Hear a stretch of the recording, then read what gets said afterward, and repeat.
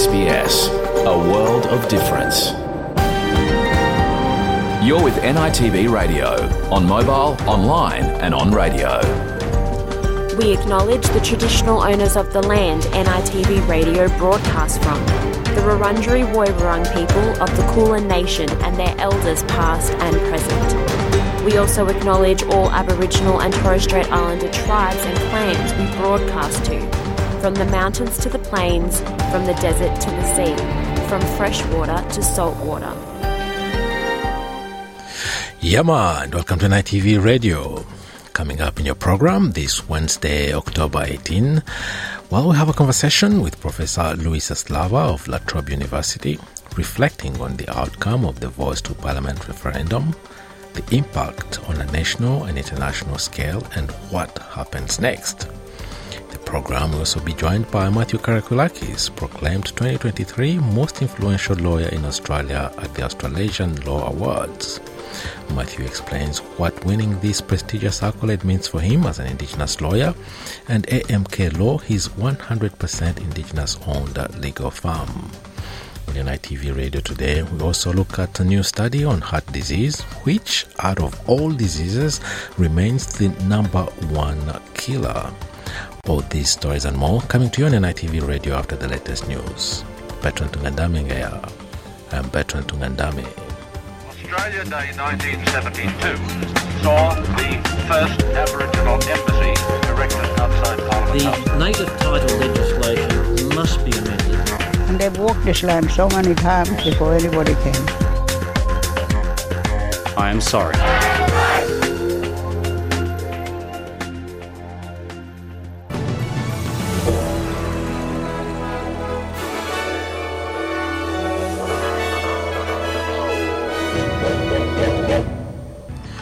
In this bulletin, new data vindicates the government on Voice to Parliament as Anthony Albanese stays the course on Indigenous policy. Advocates call on the government to stop the prosecution of 2 Australian whistleblowers. And Israel denies responsibility for an airstrike on a Gaza hospital, which Hamas says has killed hundreds.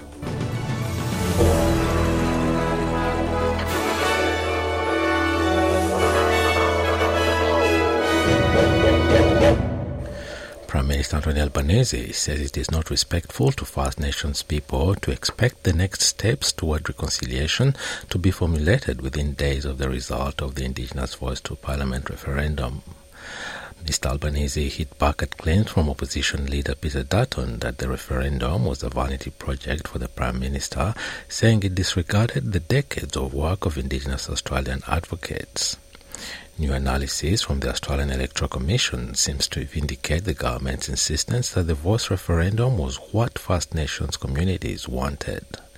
The data shows that of the 10 polling booth catchment areas at the referendum with the highest Indigenous population, 9 of them returned a yes vote. Mr. Albanese says his government remains committed to reconciliation efforts, but it is too soon to detail the plans. The Uluru Statement from the Heart was developed over decades. The expectation that the next step should be developed over days is not respectful, and it's not one that I will engage in. We'll continue to show respect. We'll take the time to do that. Our commitment to listening to Indigenous Australians is undiminished.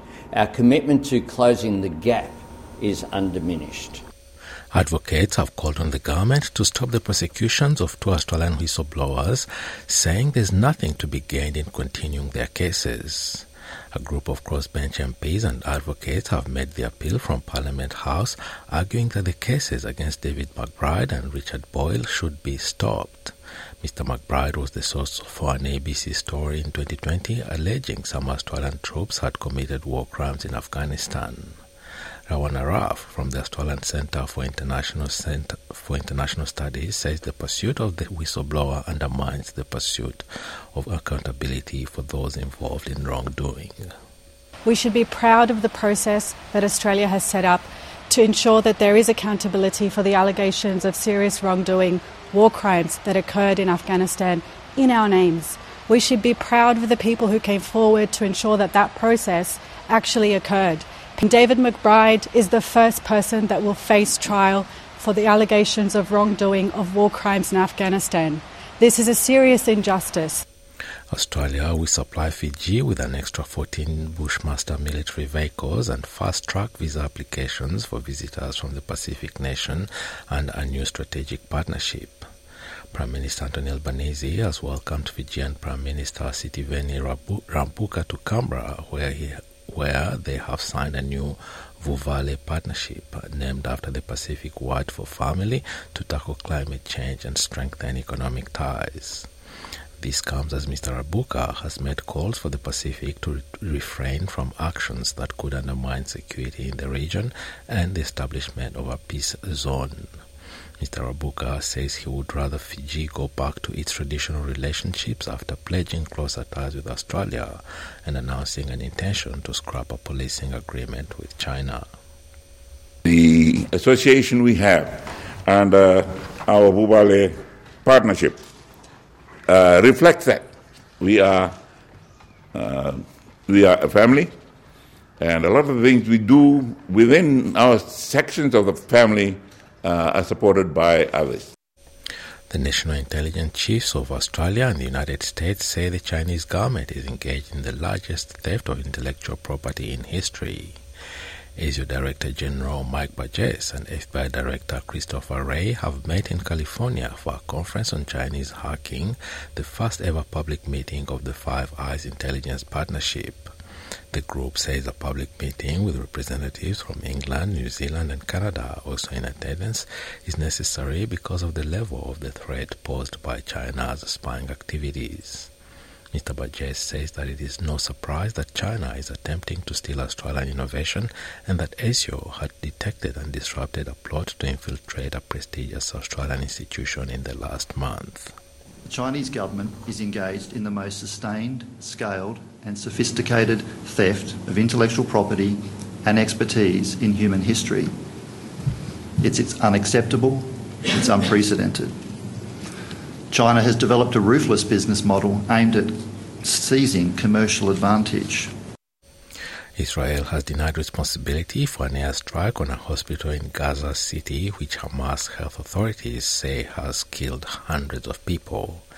The Gaza Health Ministry, which is run by Hamas, says at least 500 people have been killed in an attack on the Al-Ahli Arabic Baptist Monastery on Tuesday evening.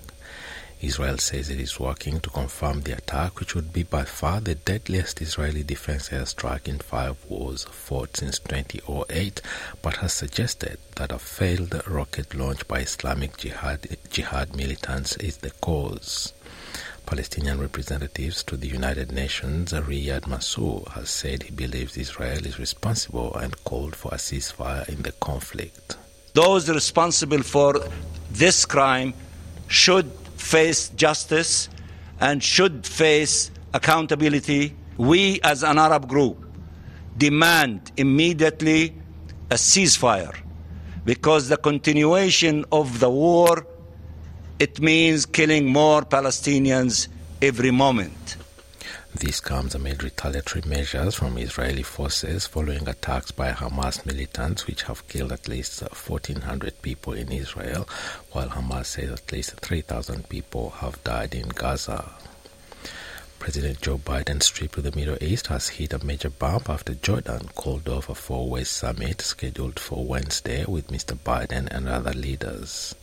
Mr. Biden, who is due to arrive in Tel Aviv shortly, had hoped to tone down tensions and prevent the war from spreading in the response to the conflict that has erupted in Israel between Hamas militants and Israeli defense forces.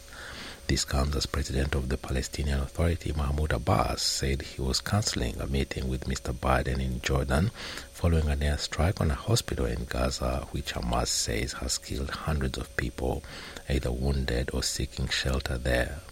Jordanian Foreign Affairs Minister Ayman Safadi told Al-Mamlaka TV that the war between Israel and Hamas was pushing the region to the brink and the summit would be postponed. Meanwhile, Australians are being urged to take the first available flight out of Israel as the federal government monitors the threat of attacks on home soil.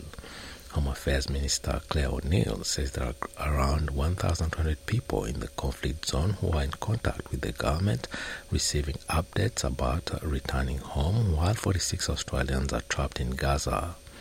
This comes after a flight from Dubai carrying more than 200 people, including Australians and US citizens, landed in Sydney on Tuesday evening, while a flight from London carrying another 200 people is due to land in Sydney tonight. Ms. O'Neill has told 7 Sunrise on Wednesday that Australia's terror threat level remained the same, but the government was vigilant and focused on domestic security. The situation in the Middle East is deteriorating rapidly, and we are urging people, if you want to leave, take the first flight that is offered to you and get back to Australia as quickly as you can. I'm confident that we can get through this in the peaceful manner in which we resolve things as Australian citizens, but please know that we are watching very, very closely and carefully. Victoria will become the second Australian state to ban the Nazi salute after a series of high-profile anti-Semitic incidents. Legislation making it illegal to intentionally display or perform a Nazi gesture or symbol in public passed Victorian Parliament on Tuesday night. The ban, triggered by a neo-Nazi performing the salute outside Victorian Parliament in March, also covers anything closely resembling a Nazi's gesture or symbol. Those who break the law face fines of more than $23,000 or 12 months in prison. Victoria's Minister for Police, Anthony Carbines, confirmed action will be taken. Parliament has put on notice, reflecting the values of our community, that behaviour not only won't be tolerated, as vile and disgusting as it is, but you'll feel the full force of the law. Police will have the power to direct a person to remove a Nazi symbol or gesture from public display, as well as make arrests and lay charges. Officers will also be able to apply for search warrants to seize property displaying a Nazi symbol or Nazi gesture. Seniors will soon be able to earn more money without their fortnightly age pension being affected. New laws being introduced to federal parliament on Wednesday will give a $4,000 boost to those on the pension who are also in a form of employment. Under the proposal, the maximum work bonus balance limit will be increased from $7,800 to $11,800 from the start of next year. Social Services Minister Amanda said the new laws would remove obstacles to those on the pension looking to return to work in some capacity.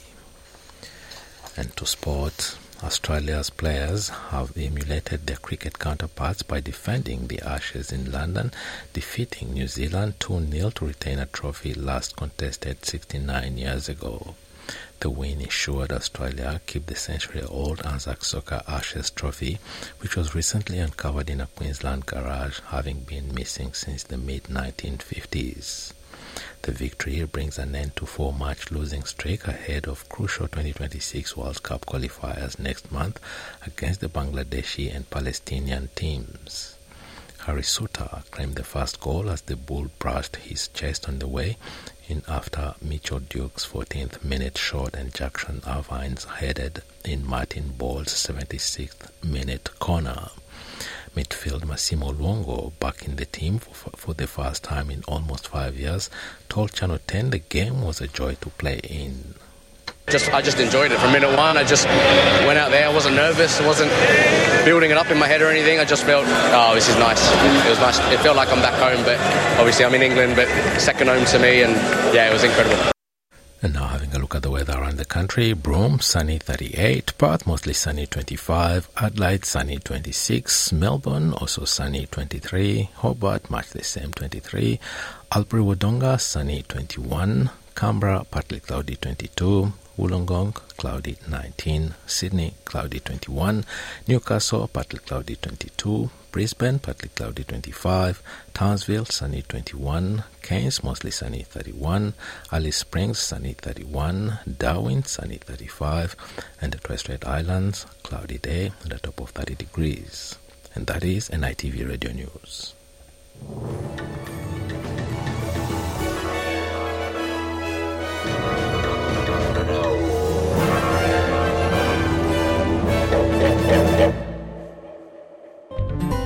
NITV Radio, Monday, Wednesday, Friday at 1 p.m. or anytime online.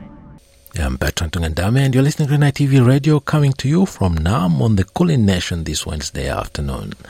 Coming up next, well, I caught up with Matthew Karakoulakis, who was proclaimed the most influential lawyer this year in Australia at the Australasian Law Awards.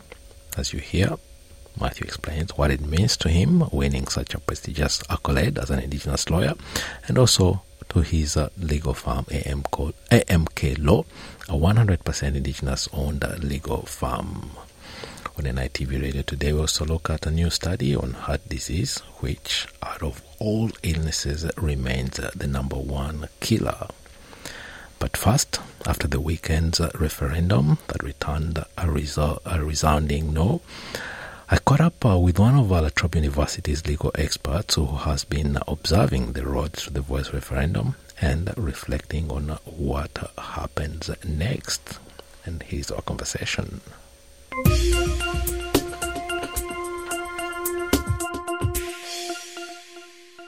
Professor Luis Eslada is a research professor of international law at La Trobe University.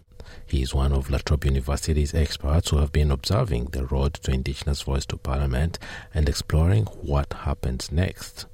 The result has been declared and it is a resounding no. Professor Eslada, first, thanks for joining us, and can you share with us your observation on the result, a resounding no, and what's your reflection on this result? So the first thing that must be said about the result is that there is a clear no from the part of the public towards a very simple request made by First Nations peoples to the Australian population.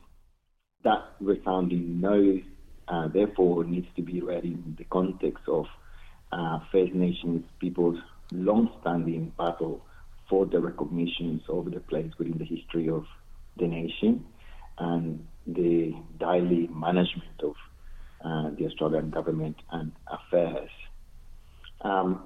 Two things come out of that initial point.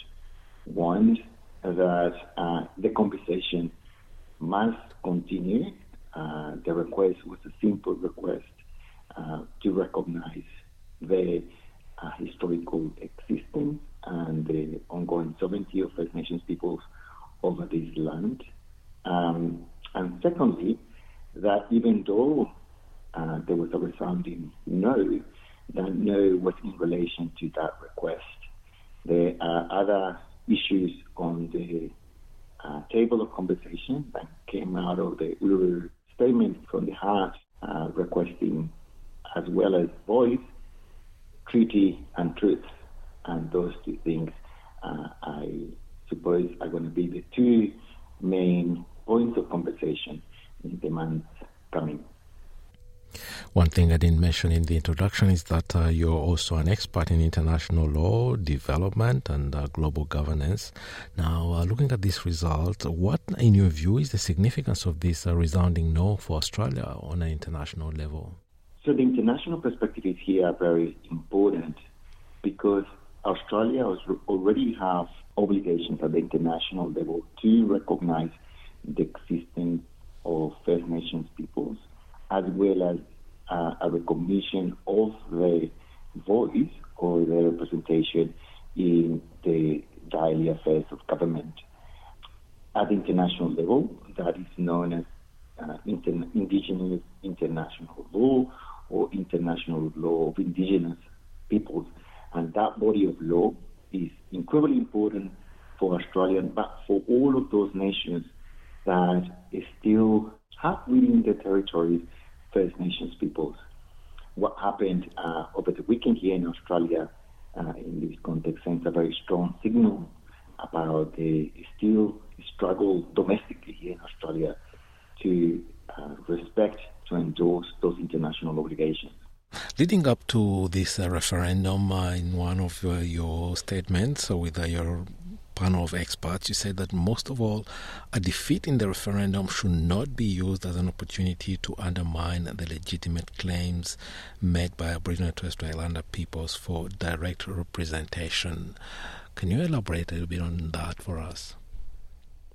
So one of the sad developments over the recent decades across the world in relation to referendums and constitutional reforms is that progressive agendas have been facing a backlash at the moment of voting. In my own experience, I have seen, for example, how the Colombian peace referendum in 2016, the Brexit referendum in 2016 as well, and last year the referendum in Chile that aimed to change the 1990 Pinochet constitution was defeated or received a no for the change of a new constitution. And in all of those instances, progressive agendas or regressive agendas have been undermined or propelled. And importantly, what it has come out of those electoral processes is a numerical reality that has been sadly further mobilized to undermine often minority rights. So in the context of Australia, what happened over the weekend, we have a resounding 60.6% of the population saying no, versus 39.4% of the population saying yes. So what we need to remain aware is that these numerical representations of electoral battle is now mobilized to undermine the rights of First Nations peoples and the very legitimate claims over this land. From the onset, it looked like an uphill battle, a really tough challenge, while having to convince 97% of the population to decide on an issue of utmost importance for just 3% of the population. That's a steep mountain to climb. Are there any examples internationally of such a numerical imbalance, countries where this happened and on which you can draw some lessons from? There is a very strong body of comparative examples that indigenous people across the world constantly tap onto.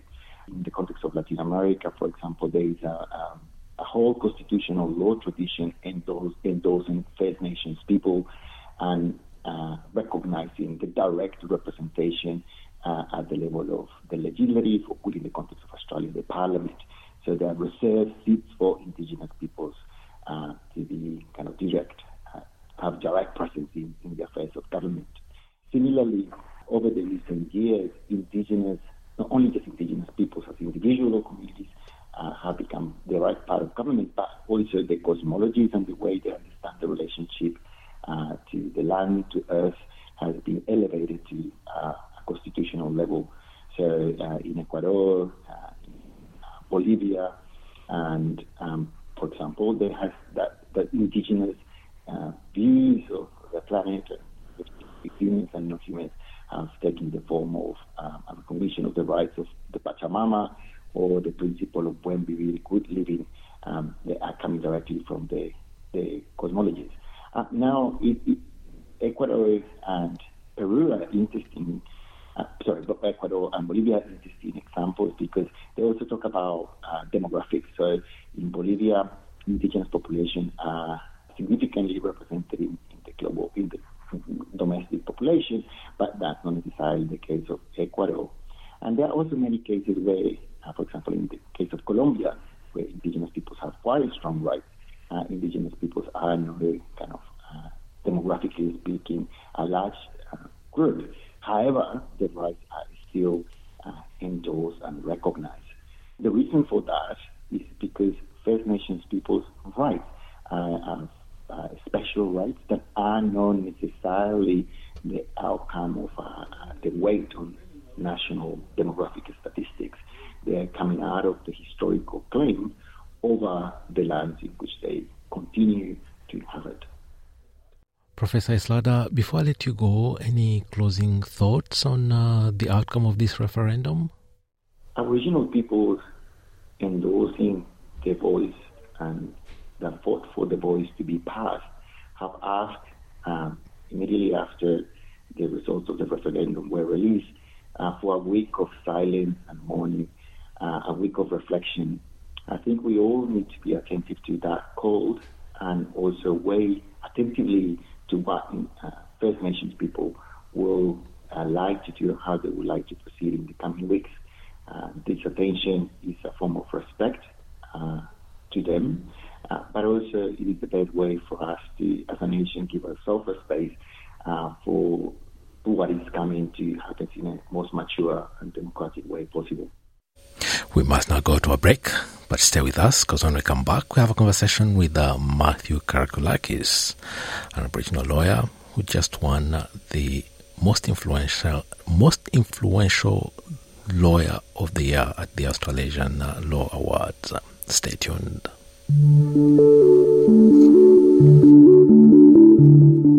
SBS is updating its radio schedule. From October 5, there will be more times to listen, with repeated programming on Wednesday, Friday and Saturday at 6 p.m. on SBS One. To find out more, visit sbs.com.au/audio.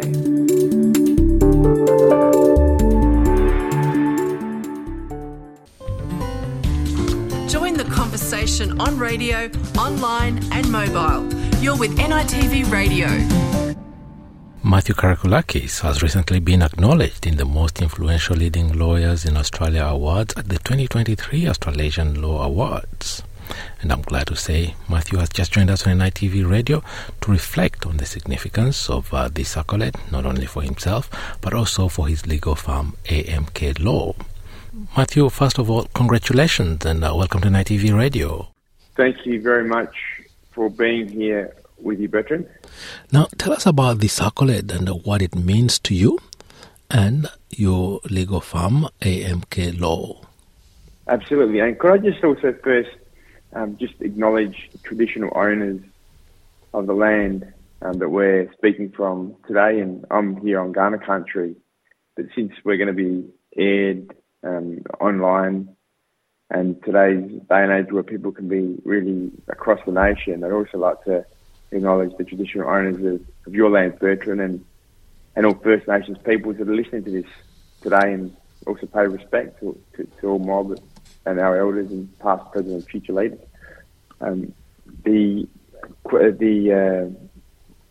The accolade and what it means, and about the actual award itself, but actually does mean a fair bit, and really grateful to have won this award, because being named as one of the most influential lawyers in Australia, I mean, it's truly an honour that I'm really grateful for, but I can't take full credit about, because here's the thing, when I hear about this kind of recognition, it's really about the amazing team, the amazing people that have supported me and AMK Law throughout the journey. And so I think it's really important to be able to have a great team around us and have people that we can look up to as leaders and who can encourage us, like our family, our mob, our friends, and other Aboriginal business people as well, all in this journey together, as well as our community. Your legal firm, AMK Law, is a 100% Indigenous law firm. Tell us more about the firm, your specialization, and how you approach your work from an Indigenous perspective. AMK Law is a firm where we focus on commercial and dispute resolution laws. We're really grateful because we've got relationships and do amazing work with a whole heap of amazing Aboriginal leaders, Aboriginal businesses, community organisations. We work with government. We also work with some large listed entities, some Commonwealth government departments, and I am also grateful for the opportunity of being able to work with excellent non-Indigenous people as well. I feel a great sense of passion and purpose in the work that we do to empower First Nations peoples and our community.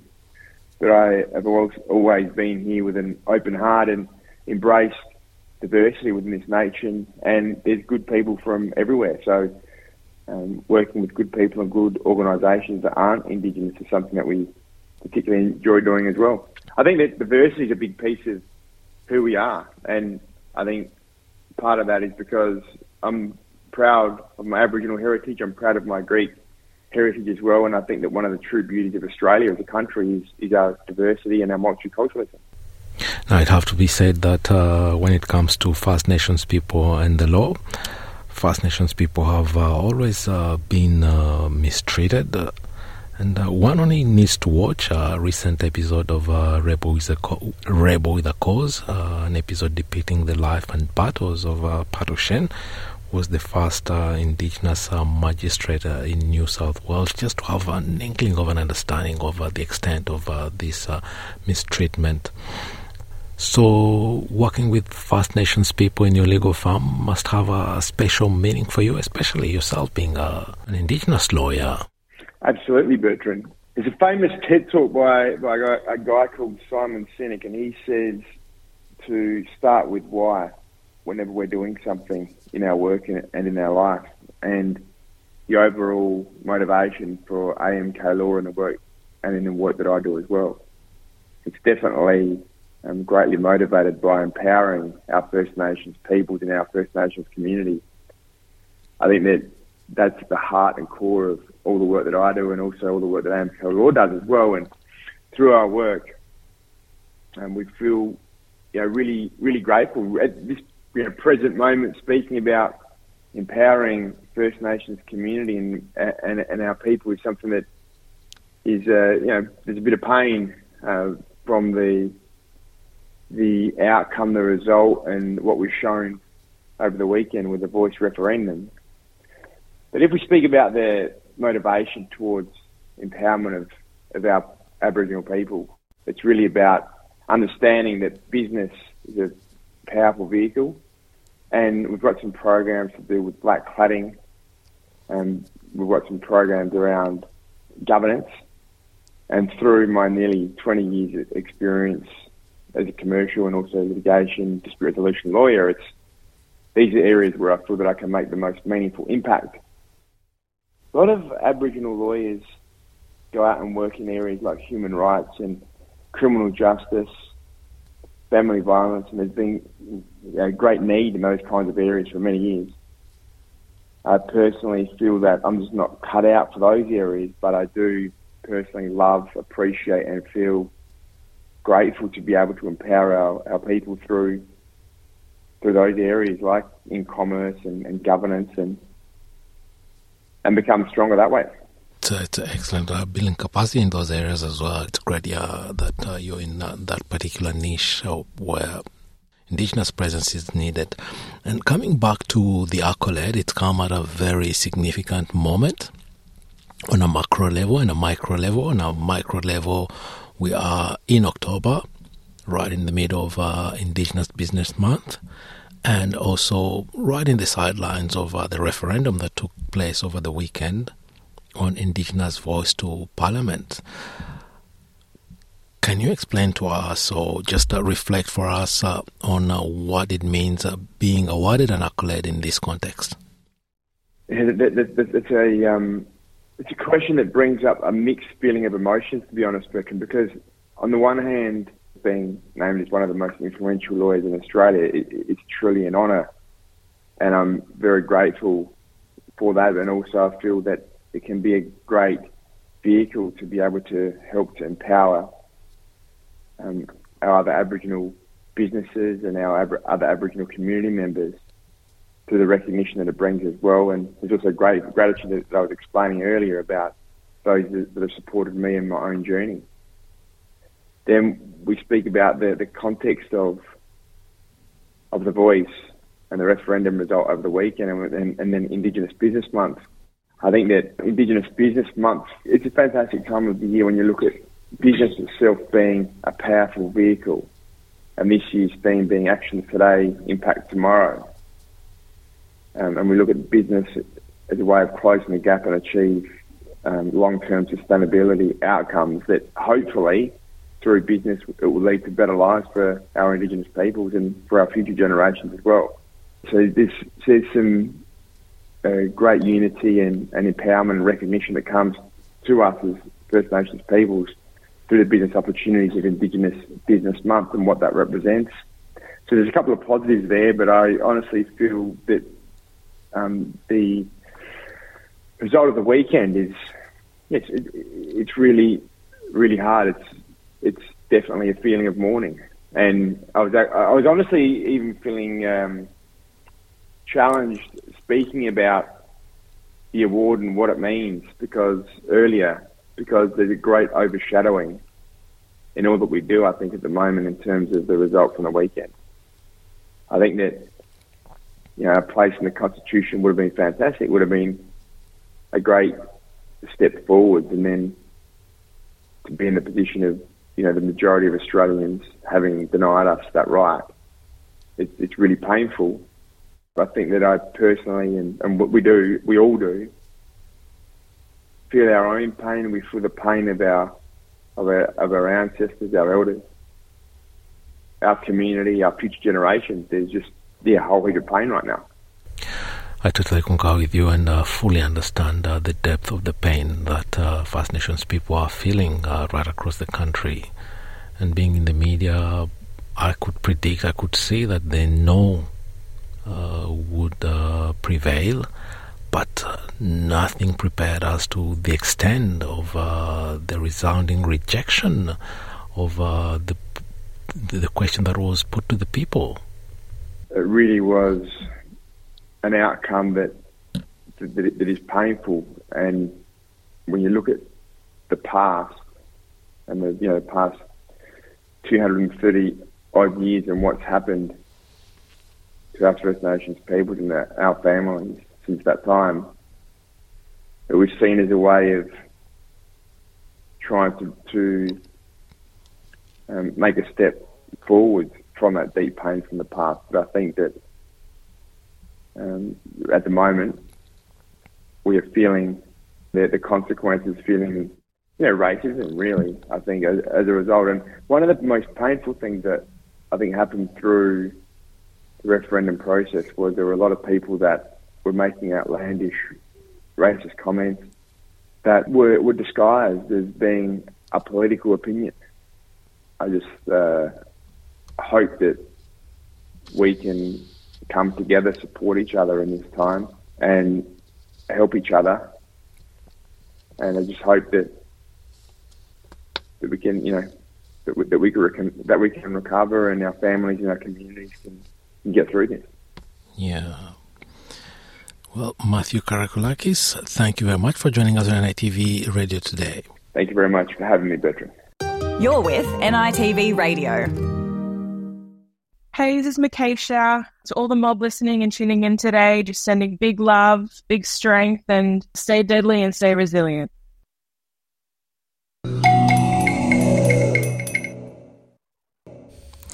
Welcome back. I'm Bertrand Tungandame, and you're listening to NITV Radio, coming to you from Nam on the Kulin Nation this Wednesday afternoon. Well, heart disease is still the number one killer in every region of the world, and its prevalence is increasing. Dementia, including Alzheimer's disease, is the second leading cause of death in Australia, with COVID-19 ranked third.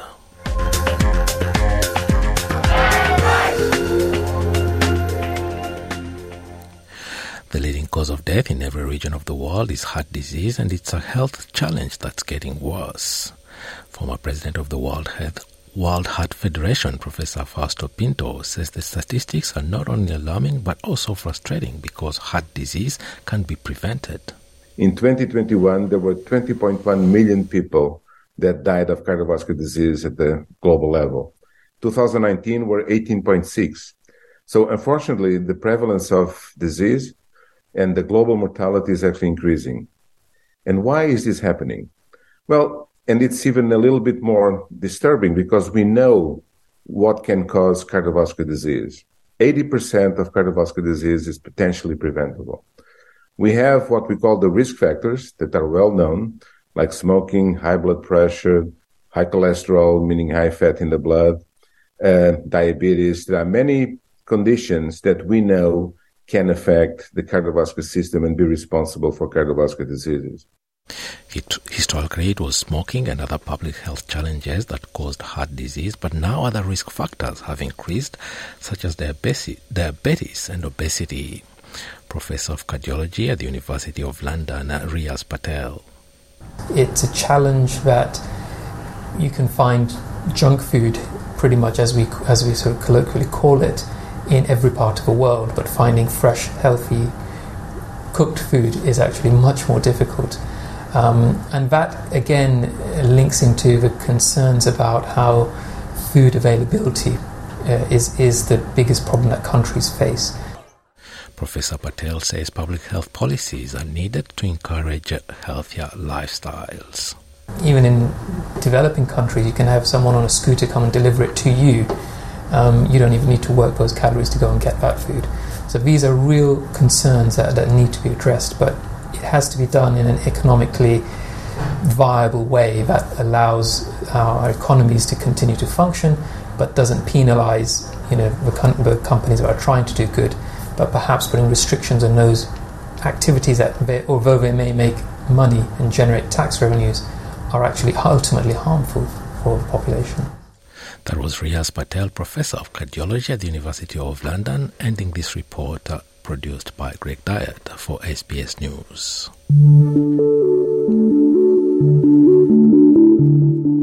SBS is updating its radio schedule.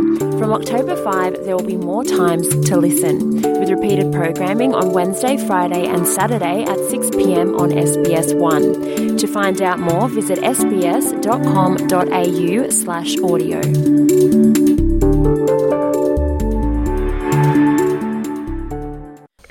And that's all from us on NITV Radio today. Your program will be back on Friday, same time between 1 and 2 p.m. Bertrand Tungandame thanking you for staying with us this Friday afternoon. Till next time, bye for now. Yalu.